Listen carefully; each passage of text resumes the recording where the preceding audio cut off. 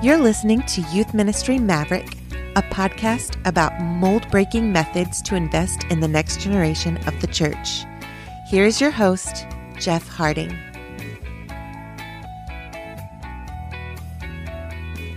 What's going on, everybody? This is Jeff. Welcome back to Youth Ministry Maverick. You're listening to episode 45, the Enneagram 6 Youth Worker. We are currently in our 11-episode series called the Youth Worker Enneagram Project. So let's head into today's episode with the featured Enneagram coach and co-host, as well as the Youth Worker guest. All right, welcome back to the podcast. Thank you all for hopping in today with us. And our co-host and Enneagram coach for today is Ainsley B. So Ainsley, thanks for being on here once again. Of course. And today's guest is this crazy, weird guy who's actually a crazy, awesome dude. He's my brother-in-law. This is Mr. Addison Heritage. So Addison, give us a little introduction of who you are and also tell us your Enneagram numbers. Yeah, I am, like Jeff said, Addison, and the famous or not brother-in-law of the famous host of the podcast. Extremely famous, yeah. Yeah, yeah. It's blowing up is what I hear. But my Enneagram is 6, wing 7, which is an interesting one and a fun one. So that is where I am at. And I'm also doing the residency at Watermark this year and in Dallas with Jeff, which is awesome. Very cool. Super cool. Yes. So Addison is engaged at Watermark Church here in Dallas, a pretty well-known church, Todd Wagner's church, and he is doing the residency program for youth ministry. So you said that you were a 6, Addison, and so listeners, you might be following along, but every episode we are going through the Enneagram numbers 1 through 9. And so Ainsley, can you remind us of the dominant characteristics of someone who is an Enneagram 6? Absolutely. The 6 is our loyalist friends. They are the committed, security-oriented type. They're engaging, responsible, and can be a bit anxious and suspicious at times, for sure. As you listeners know by now, this series was based in a poll that I did. And so we had almost 1,300 youth workers respond to the poll. And the Enneagram 6 fell toward the bottom. So it was 6 and then 4 and 5. Those are the bottom 3 numbers. 91 votes. So just over 7% of people who voted identify as a 6. So Addison, what are some ways that you see the characteristics of your Enneagram type helping you in ministry? In other words, where do you excel in ministry based on how God has wired you? Sure. I think there's a few ways, and some of the things that Ainsley said earlier kind of play into that, where like caution. 6s tend to be more anxious or cautious about things, and so I think the pro in that is in trips or whatever it is, I will more naturally think of what could go wrong before it goes wrong, and kind of think through that, and problem solve to get rid of those problems beforehand. And so I think I naturally find myself more in that like problem solving role that I think ends up helping out throughout the experience or throughout what I do. And I also think that, and we'll touch on it later, but I like the combination of 6 wing 7 because you're not losing the like fun part in that, which I think attracts students. Yep. So that's really, I think, the thing I like most about it. Very cool. Ainsley, how can you expound upon that for any 6s who are listening in ministry, thinking about what they do well? Yeah, I think exactly what Addison was saying, how 6s, they keep us safe, which is really great, especially in youth ministry. It's like we're and with his wing 7, it's like we're going to have so much fun within reason. Yeah. We are going to play, we're going to shoot Nerf guns. We're going to play laser tag. We're going to do all this stuff. But these are the rules, so no one gets hurt. And I think that's really a gift in youth ministry and a huge asset to really be able to foresee things that could go wrong and put practices in place or things in place to prevent disaster. A lot of the Enneagram types don't always see what could go wrong. They either see their way or they just see a more fun way. And sixes really have a bird's eye view of things that is awesome. I love that about sixes. Yeah, I've definitely had some sixes in my life be able to provide sound reason and boundaries for goals that I have or things that I've planned out. And when they don't pan out, I realize I should have asked him or her about that because they would have been able to give me better input. And that, to me, is definitely Addison, and just knowing him and talking about how he approaches ministry. Vision is very important in ministry. Vision is not just important from a abstract sense. It's very important in a practical sense. And so when you're planning something out, you're engaging with students, it's good to be able to know what's happening and what could happen so that hopefully what happens is what you plan. But if something bad happens or off kilter happens, then you're prepared for it and not having to deal with it in a quick response, and you're not really prepared for that. That's great. So Addison, on the flip side, where would you see some of your own tendencies of being a six maybe causing hindrance for you in ministry? What things are difficult? They don't really come easy. You need focus or help with those things. Right. I think that when the stereotype, I guess is the way to put it, the stereotype of the six is like this person in the baggy sweatshirt with the hood kind of in the corner and cuddled up in blankets, and that's exaggerated, of course, but that really is to a certain extent true, because I find myself playing it safe almost is the language I would use in that. And so I think it's just really easy. And my ditch is to plan an event or plan whatever it may be and think of what's the safest and not easiest, but the less risky thing to do. And that will sometimes take away from the experiences and the shared memories that could be. Yeah. Ainsley, where would you expound on that for any sixes who are listening who might be struggling in ministry in that way or in other ways? I think that everything Addison said definitely tracks. And I would only add sometimes, and less with a 6 wing 7, more with a 6 wing 5, but nonetheless, the suspicion can come in within relationships as well. So whenever you befriend a 6, sometimes it takes some work because they're like, I'm not so sure about you. But once you're in, they're incredibly loyal. They are some of the model best friends that you can possibly think of. They're just absolutely incredible people. And, whenever you're leading youth, and a lot of times middle school and high school students are sketchy in the beginning to begin with. So then whenever you add a scoop of natural suspicion, it can kind of put a guard up with the relational aspect and the two-way street as it comes to trust in youth ministry. I think we all know that is absolutely crucial. So with 6s, I think the mantra that I would love to kind of put over them is lead with high trust, low fear. Okay.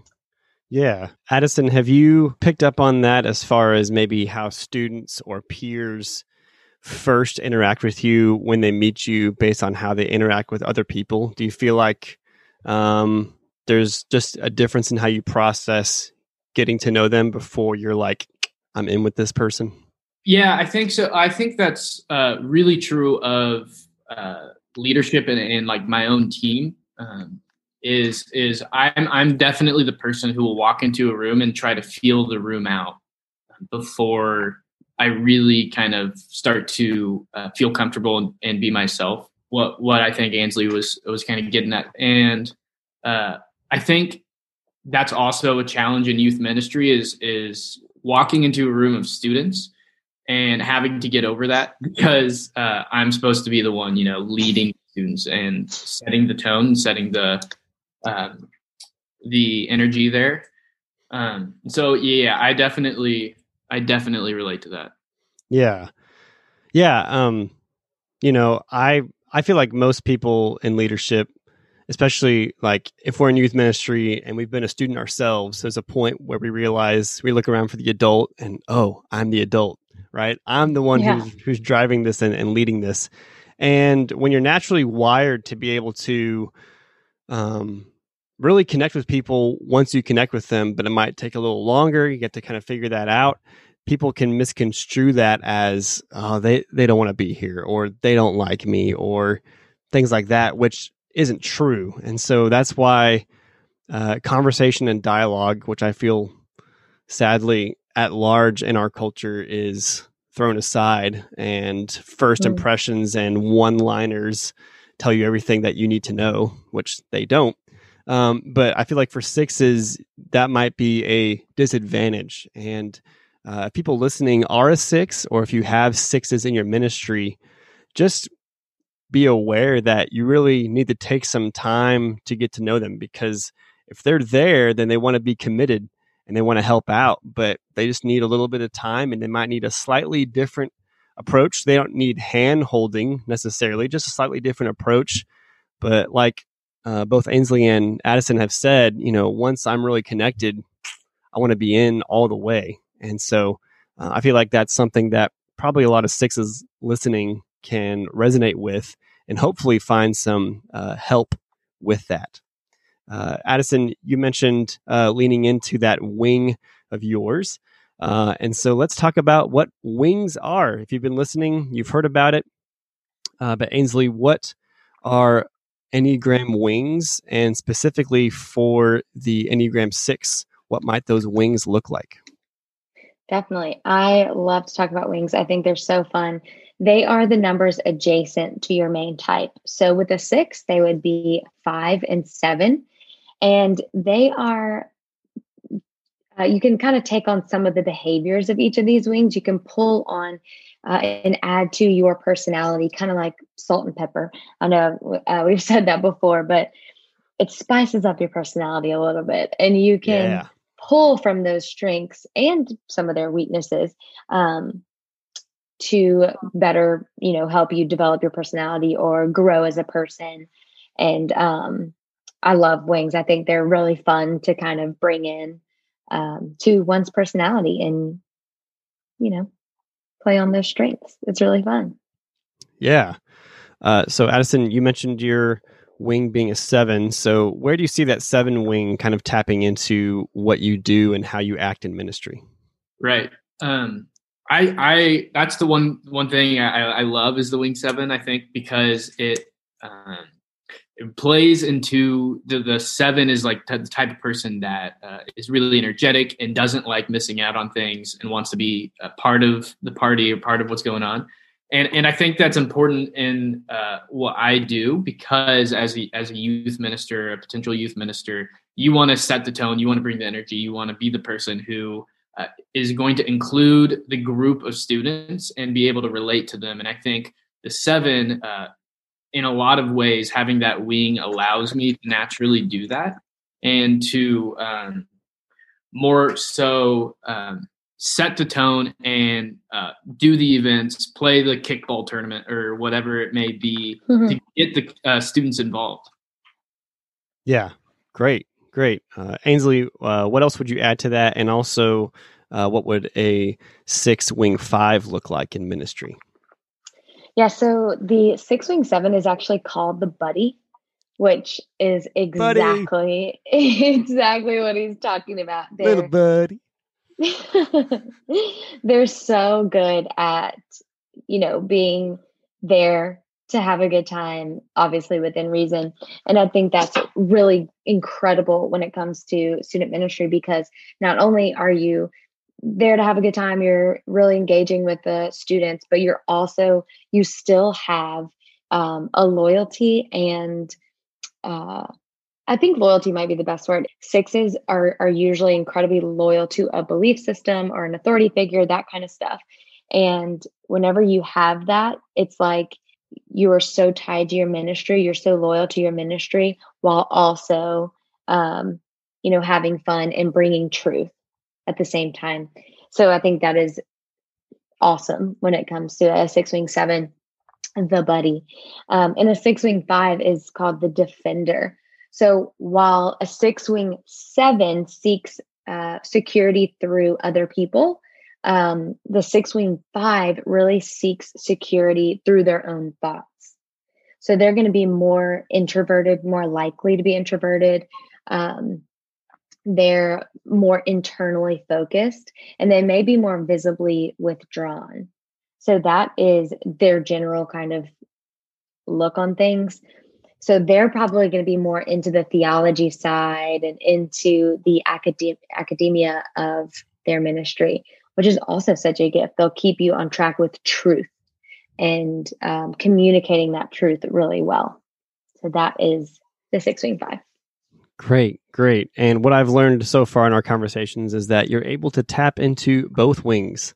Yes, and you so are. if you feel limited, like, there's some things in that other wing I really wish I could be, you can draw from those, which is great. And I think that's one reason why not all 6s are alike, not all 3s are alike, and things like that, because God has gifted us in great ways. And when we see someone and meet someone who we realize thinks just like we do, it's a lot of fun to do that, but we have to realize that we are still our own person. God has purposed us for good works, and it's just good to kind of figure out what that looks like so we can be better youth workers, but also we can support other youth workers who might feel misunderstood.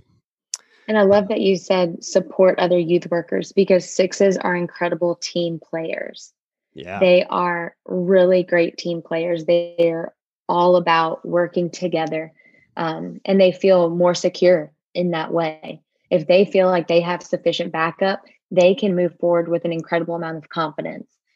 So I love that too. I love that you said that. Yeah. Addison, do you have any parting words for any 6s who might be listening and looking for some advice in ministry?